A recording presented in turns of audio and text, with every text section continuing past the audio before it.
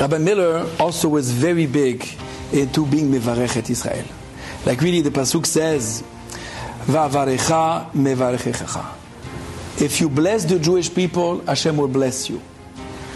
It's not just because of the segula that we want to be blessed.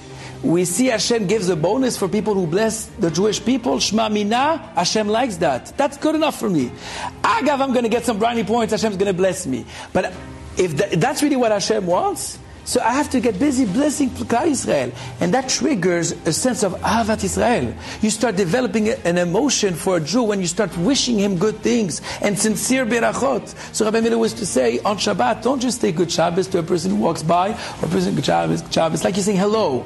You're saying good Shabbos. You should have a good Shabbat. Shabbat Shalom. You should have Shalom in your house.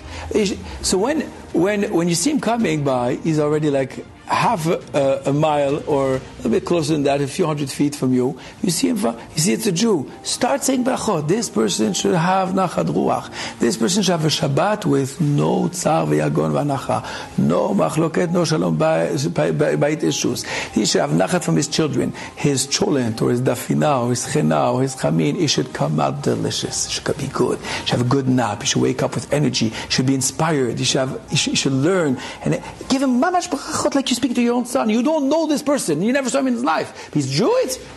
We have the same father. Hashem loves him. Hashem loves him. So how could I not love him?